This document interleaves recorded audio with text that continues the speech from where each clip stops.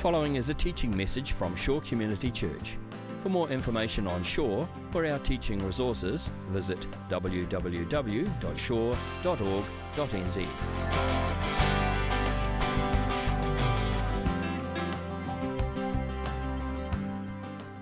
Morning, everyone. How are you doing this morning? I have to admit, before I get started, that the process for coming to this message was different for me. I wrote it and got the videos, PowerPoint stuff all together. Everything came together just fine, but it's just remained, and still even now remains a bit unsettled. And part of that, I think, is personal difficulty with addressing this issue, which I'm going to get into a little bit later. But I think part of it also is I've kind of felt, especially in the last couple of days, really being pulled out of this message. So I've kind of been removed from it, which isn't to say that I'm not going to say anything, obviously, because, that wouldn't work.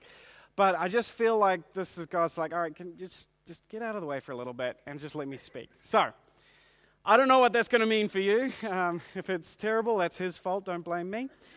But it also might mean, it could be just another Sunday. It could be just, we come together, we sing some songs very well, and we hear a message, and we get a nice lesson to think about, we go on our way, and that's that. Could be. Or it could be something very different this morning. It could be something, the start of something. It could be something that God's trying to do in one of you, or more fearfully, in me, that could change everything. So I don't know. We shall see. But it's funny. You know what? Before we get into it, let me pray. I think that's a good note to start with prayer. Lord, you know what you want to say today. You know what you want people to hear. You know what you want people to do. And Lord, I just ask that I do not betray that, and that I do not get in the way, but that the words that I've got here in front of me, or the ones that you want spoken, will be spoken. And most of all, Lord, I ask that you would peel open our hearts and let us hear. Let us feel, let us experience what it is you want us to experience this morning. And that we may go away knowing or understanding, or at least piqued as to what is going to happen next. As in your name we pray. Amen. All right, so this morning's message is 4 words. Words are kind of funny. I don't know if words are funny to you. Fair enough. So by themselves, they hold very little meaning.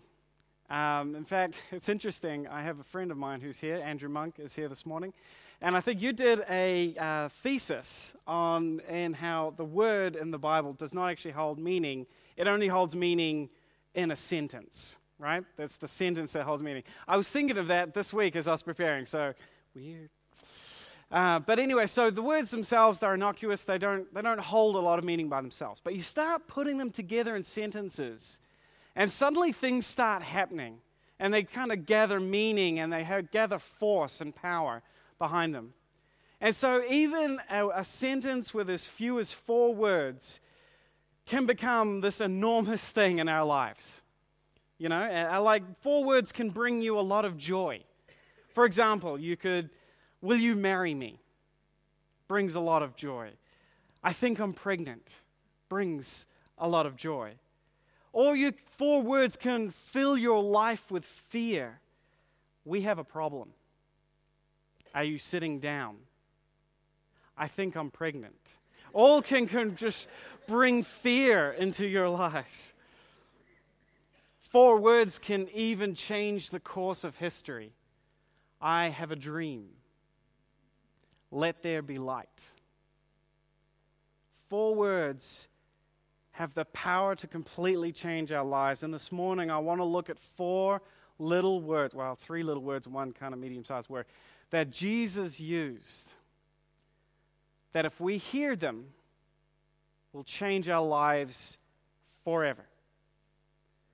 We encounter these four little words in a very common, very familiar passage in the book of Luke, chapter 10, which does not mean, of course, if you don't know this passage, that you're not a very good Christian. It just means that we talk about it a lot from the front sometimes. So Luke chapter 10, Jesus, he's presumably teaching the crowds or he's hanging out with the disciples. We don't really know. But the scene kind of unfolds this way, and the words will be up on the screen, or if you have little book things called Bibles, you can open those up and have a look.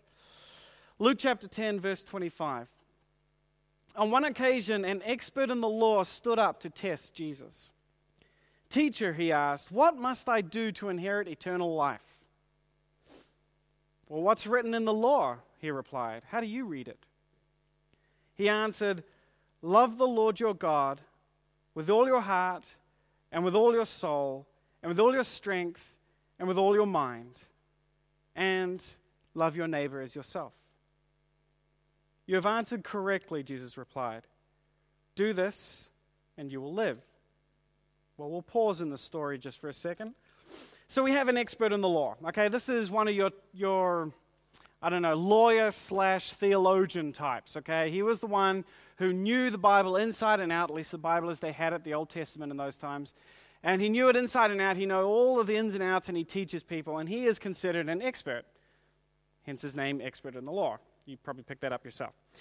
So he wants to test Jesus.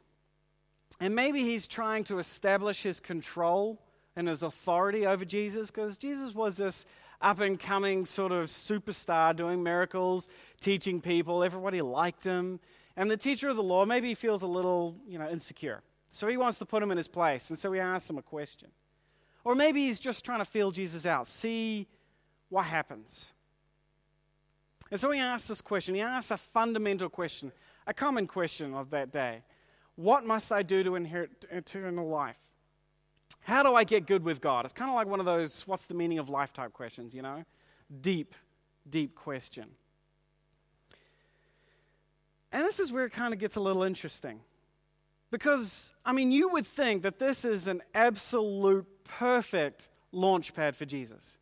Here he is. He is here on earth to proclaim the kingdom of God and to tell everybody that he is the way to God, right? Here is this guy. He's given him an underarm pitch. How do I get eternal life?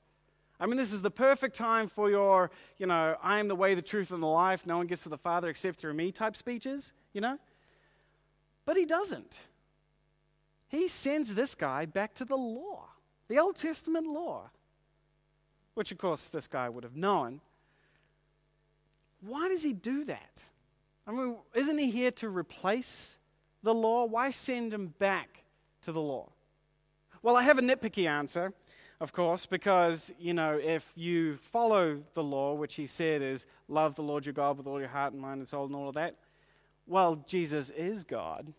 So to love God is to love Jesus and listen to him. So it's kind of a roundabout way of getting to that point, right? But I think that misses a deeper and simpler truth. His answer to that question, how do I inherit eternal life? What does the law say? He says, love God, love other people. And this is kind of a common thing back then. It's a lot of scholars would suggest that these two laws put together were a common way of summing up the whole Old Testament law. The whole law is wrapped up in love God and love each other. So the whole law is one simple idea. Love. Love is the law. Love is the core of God's plans for his people. So you tell me, what has changed? If someone rocked up to Jesus today and said, how do I inherit eternal life? Do you think his answer would be any different?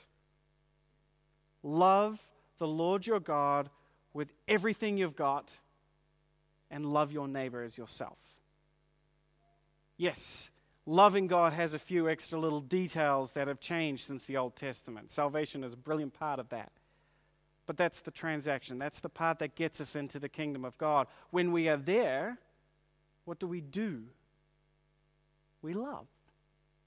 We love God and we love our neighbor as ourselves.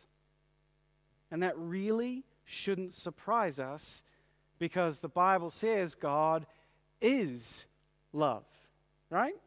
That's kind of what he's made of, is love. That's who he is. He acts, he thinks, he is love.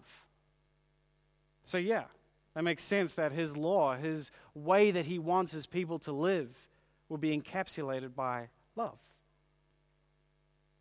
Now, this doesn't really satisfy our expert friend here. I think he's probably feeling a little embarrassed that he's asked a question that he really ought to know the answer to and got shown up by Jesus. So he pushes the issue a little bit. He wants to go a little bit more detail, and he wants to kind of get a little bit extra. And it leads to one of the most famous parables of Jesus. Starting in again at verse 29. But he wanted to justify himself, so he asked Jesus, "And who is my neighbor?" In reply, Jesus said, "A man was going down from Jerusalem to Jericho when he was attacked by robbers. They stripped him of his clothes, beat him, and went away, leaving him half dead. A priest happened to be walking down the road, and when he saw the man, he passed over to the other side and kept going. So too a Levite, when he came to the place and saw him, passed by on the other side. But a Samaritan, as he traveled, came to where the man was. And when he saw him, he took pity on him. He went to him and bandaged his wounds, pouring on oil and wine. Then he put the man on his own donkey, brought him to an inn and took care of him. The next day he took out 2 denarii and gave them to the innkeeper. 'Look after him,' he said, 'and when I return, I will reimburse you for any extra expense you may have.' Which of these 3 do you think was a neighbor to the man who fell into the hands of robbers?" The expert of the law replied, "The one who had mercy on him." So, expert in the law, he asks this question, he's covering his tracks, who is my neighbor? Of course, Jesus is very happy now to take this opportunity to express exactly how he wants love to be acted out, to be expressed. Now, as a preacher, my go-to move in this parable is to jump on the Samaritan thing. Because, like the priest and the Levite, these guys would have been expected to help this man because he was a Jew. And the Samaritan was expected to just completely walk the other way because Jews and Samaritans hated each other.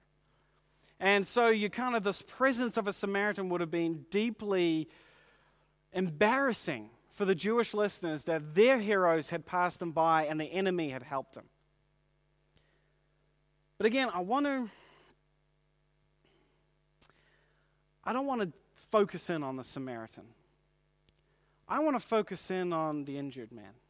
And I want to skip to the end, if I may. Not that you can do anything about that. I want to skip right down to the question at the end, which hopefully is still up on your screen here. After telling the story, Jesus asked this very poignant question. Who do you think was a neighbor to the man in the ditch? Who was the one who was fulfilling the law of God by loving his neighbor as himself? Which one? I think the expert rather sheepishly, and note he doesn't name him as a Samaritan. He says, the one who showed mercy. The one who showed mercy. And right there, we have pinpointed the crux of the issue. The whole point, right there. To love your neighbors, to show mercy. So we're left with a very simple equation, and I know it's a bit early for math, but we have a very simple equation here that we can gather from this story. God equals love equals mercy. Not a surprise. I don't think I'm revolutionizing anybody's understanding of God here. And it shouldn't be surprising because we see it in the Bible all over the place. Let me just rapid fire hit through some of the passages in the Old Testament and in the New. Psalm 72, 12 to 14. For he will deliver the needy who cry out, the afflicted who have no one to help. He will take pity on the weak and the needy and save the needy from death. He will rescue them from oppression and violence. for precious is their blood in his sight. Again, later in Psalm 146, he upholds the cause of the oppressed and gives food to the hungry. The Lord sets prisoners free. The Lord gives sight to the blind. The Lord lifts up those who are bowed down. The Lord loves the righteous. Isaiah 61, 1-2. In a prophecy, the Spirit of the sovereign Lord is on me, because the Lord has anointed me to proclaim good news to the poor. He has sent me to bind up the brokenhearted, to proclaim freedom for the captives, and release from darkness for the prisoners, to proclaim the year of the Lord's favor and the day of vengeance of our God, to comfort all who mourn. And it should not surprise anybody that in Luke chapter 4, Jesus walks into a synagogue, sits down, opens that passage up, reads it out and says, "This is what I am going to do." Because God lifts the oppressed. God loves to help those who need help. It becomes the mantra, the mission statement for the Messiah, for his Son. So the Bible paints a very, very clear picture of God's heart for the oppressed. He loves those who are oppressed. But something changes from Luke chapter 4, where Jesus says, "I am taking on this mantra for myself," and Luke chapter 10. Something very significant has shifted. And that shift, that change, is summed up in 4 words. The last 4 words of this passage. The 4 words that will change our lives. After the expert in the law identified the Samaritan as the neighbor to the injured man, Jesus told him, "Go and do likewise." Go and do likewise. We are no longer spectators to the glorious plan of God.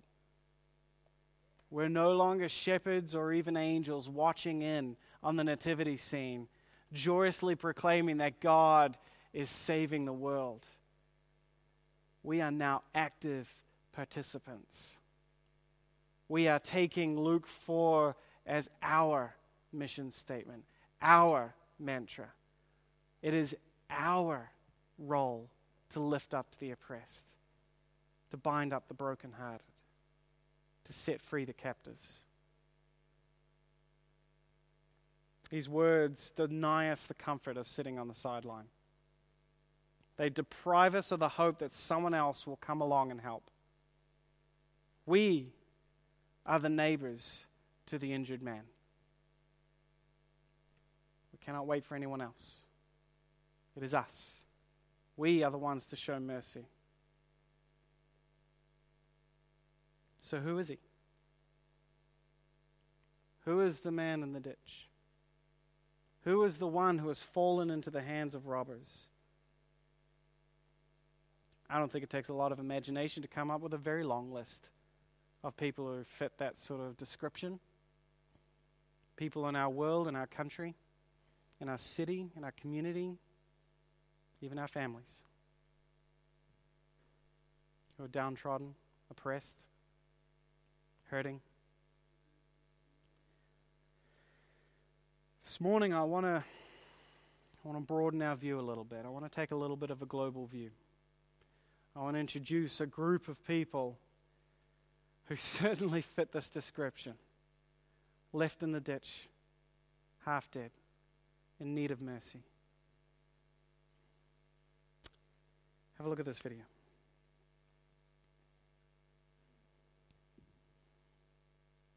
I think for a lot of us, slavery, like the video says, something we kind of associate as history, especially American history, although they weren't the only ones. But for 27 million people around the world, it's not history, it's present. It's very real.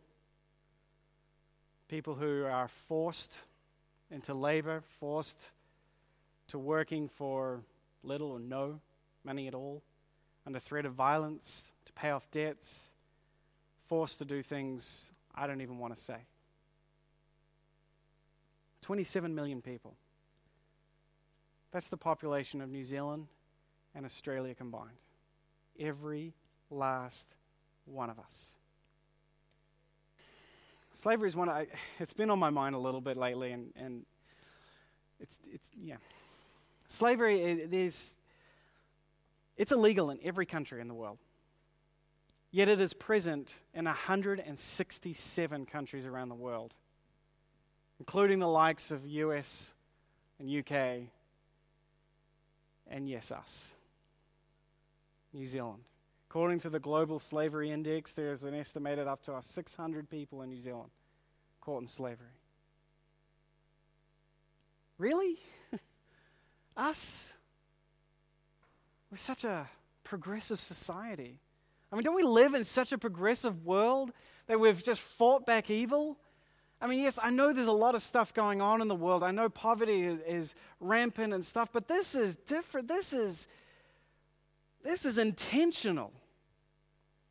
This is one person saying, I'm going to own you. You're mine. And I'm going to make you do whatever it is I want you to do. It just is such a badge of shame on us as a human nature, that we would let this sort of thing exist. But it does.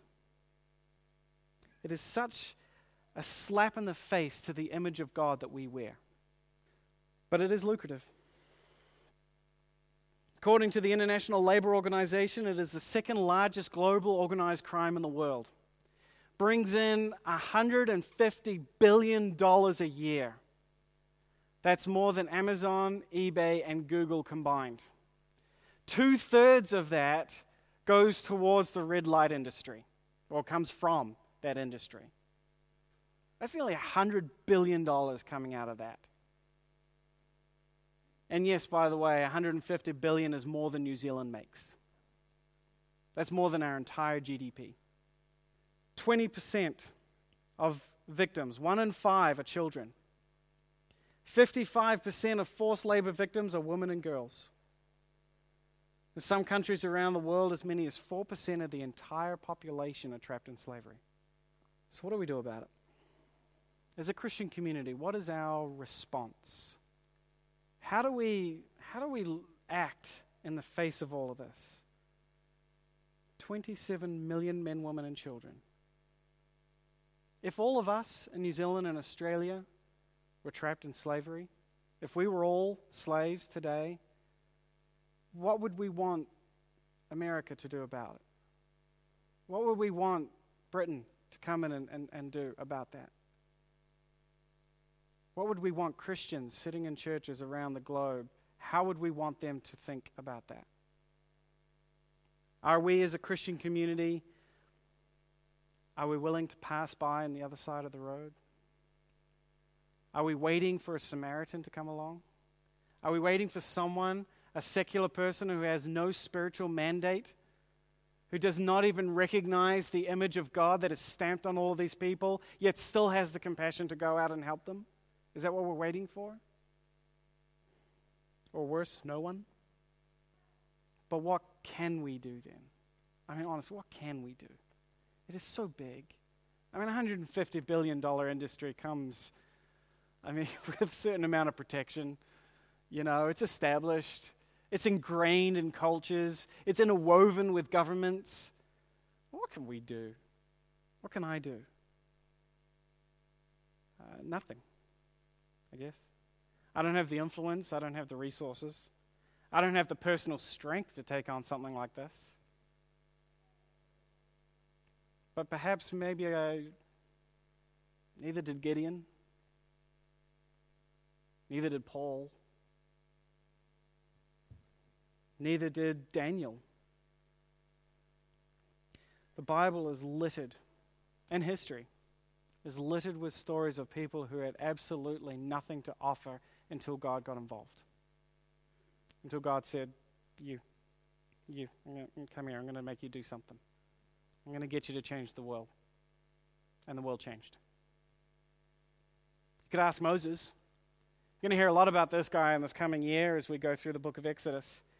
Moses was a man, he was charged with murder, ran away. He was a sheep farmer for 40 years in Midian. 80 years old, nothing to offer. Till God got involved. Little burning bush. And then he changed the world. Took on the leader of the most powerful country in the world. Led all of the slaves out. You know the story. Perhaps you should talk to William Wilberforce.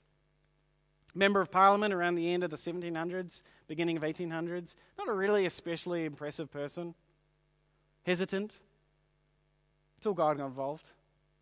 Put on his heart the abolition of the slave trade in England.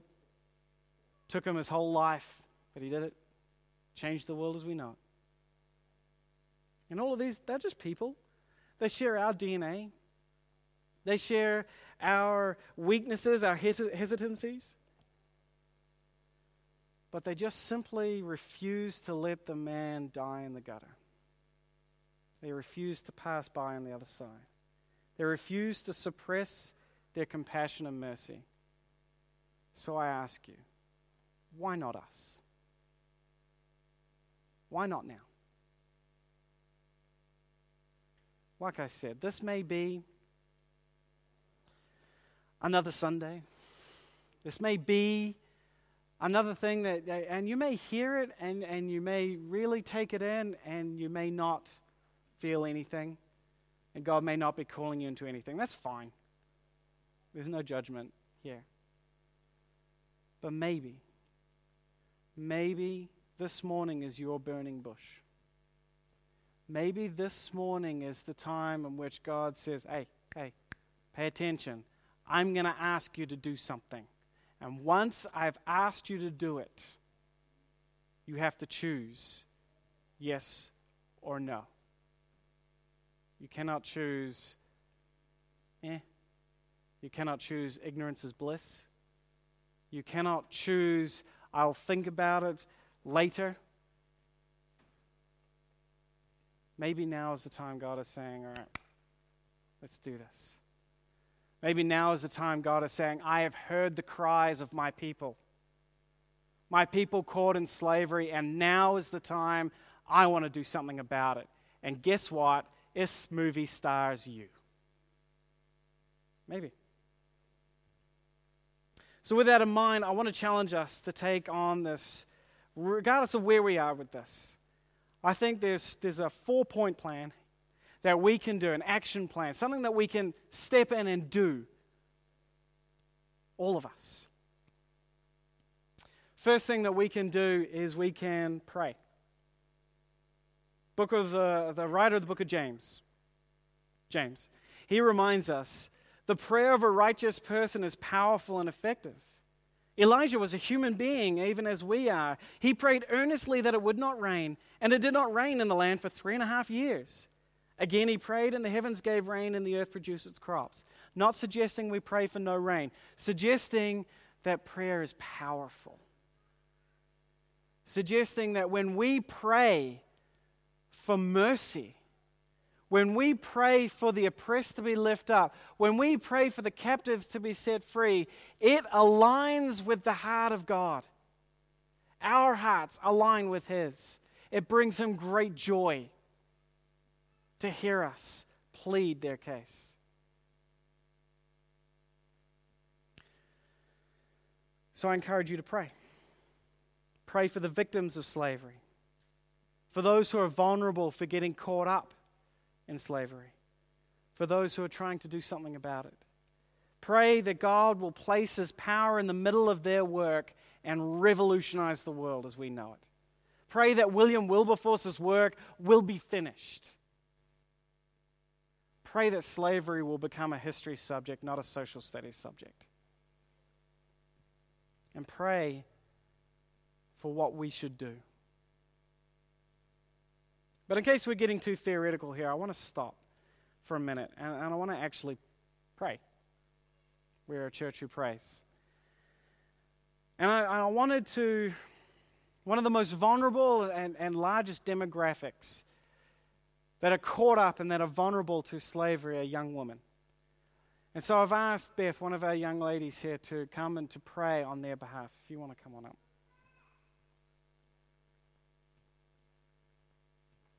All right, the second thing that we can do is we can learn. Learn more about what's going on. I know ignorance is bliss. This is actually a scary step to take because opening up our minds to what's happening can be a bit difficult.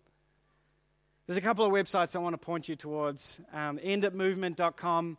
This is the one where the video came from. It's kind of a lot of the inspiration for what I've been sharing with you today. A great place to start. And you can see a lot of the organizations from there that are really working in the industry to try and bring about change. A little bit deeper, you can get Walk Free Foundation.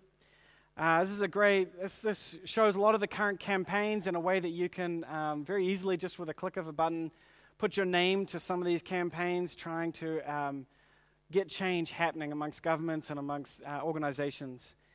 It also has they put out the Global Slavery Index, which I mentioned. This is just a report on the state of slavery, modern slavery around the world. Recommend you have a read of that. It's just a download, free download. So have a peruse of these sites. Pay attention to what's happening around the world and what's happening in here as you read it. As the Spirit kind of comes through this process and tugs at you, or not, as the case may be. Third thing we can do is to speak. This is the easiest thing that we can do, a practical thing. The 27th of February this year is Shine a Light on Slavery Day. And the idea is that everybody will put a red X. I was actually going to do that this morning, I forgot. A red X on your hand, just a red X. And marker, duct tape, whatever you want. And as you go throughout the day, as people ask you why you got a red X on your hand, you can share. I'm standing up against slavery. Slavery's wrong. It still exists. It's out here. People are stuck in slavery, and I just don't like it. And I'm going to do what I can to raise awareness, to make this an issue that we need to deal with. And the fourth one is the real hard one. The fourth thing we can do is act. Now again, I've got a couple of options for you. An easy option and a hard option. The easy option is, and this will be highlighted in the second video I'm going to show you in a little bit, is the End It Movement is doing this promotion where you sign up to be a freedom fighter, which essentially is nothing more than you give $7 towards the cause that goes to the organizations that are fighting slavery, and you recruit 27 other people. And those 27 other people will then give $7 to the cause and recruit 27 more people.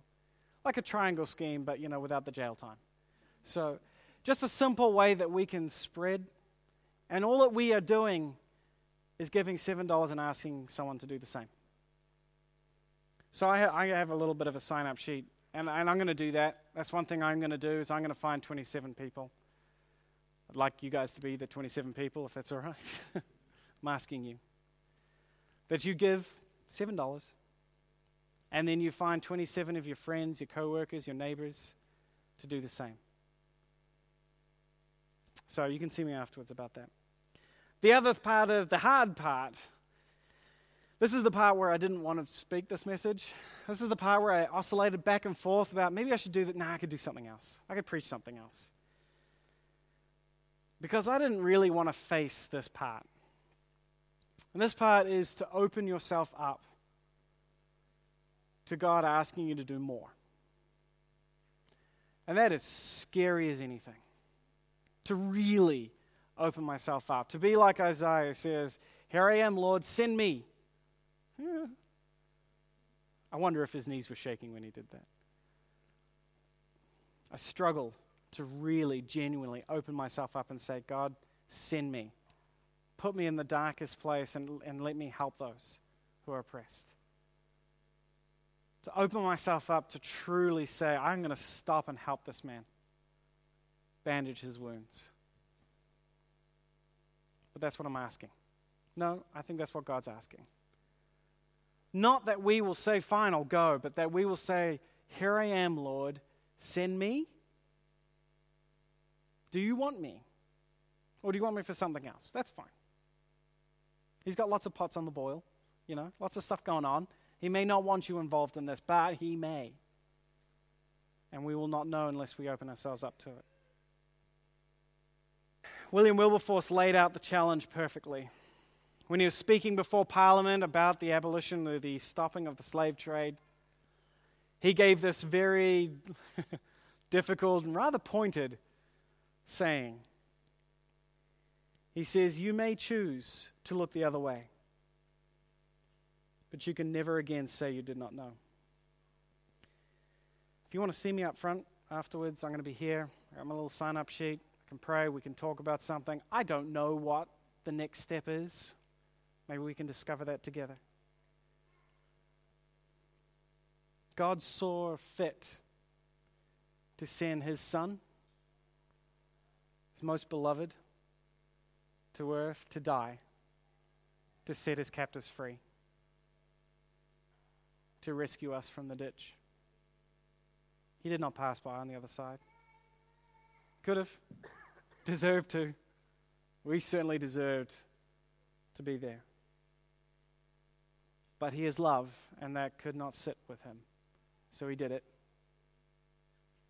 And then he sat on a rock, and he looked out at us, and he says, go and do likewise. This has been a teaching message from Shore Community Church. For more of our teaching resources, or to donate to our teaching resource ministry, or for more information on Shore Community Church, visit www.shore.org.nz. Alternatively, you can email office@shore.org.nz or phone 09 415 0455. Thank you for listening.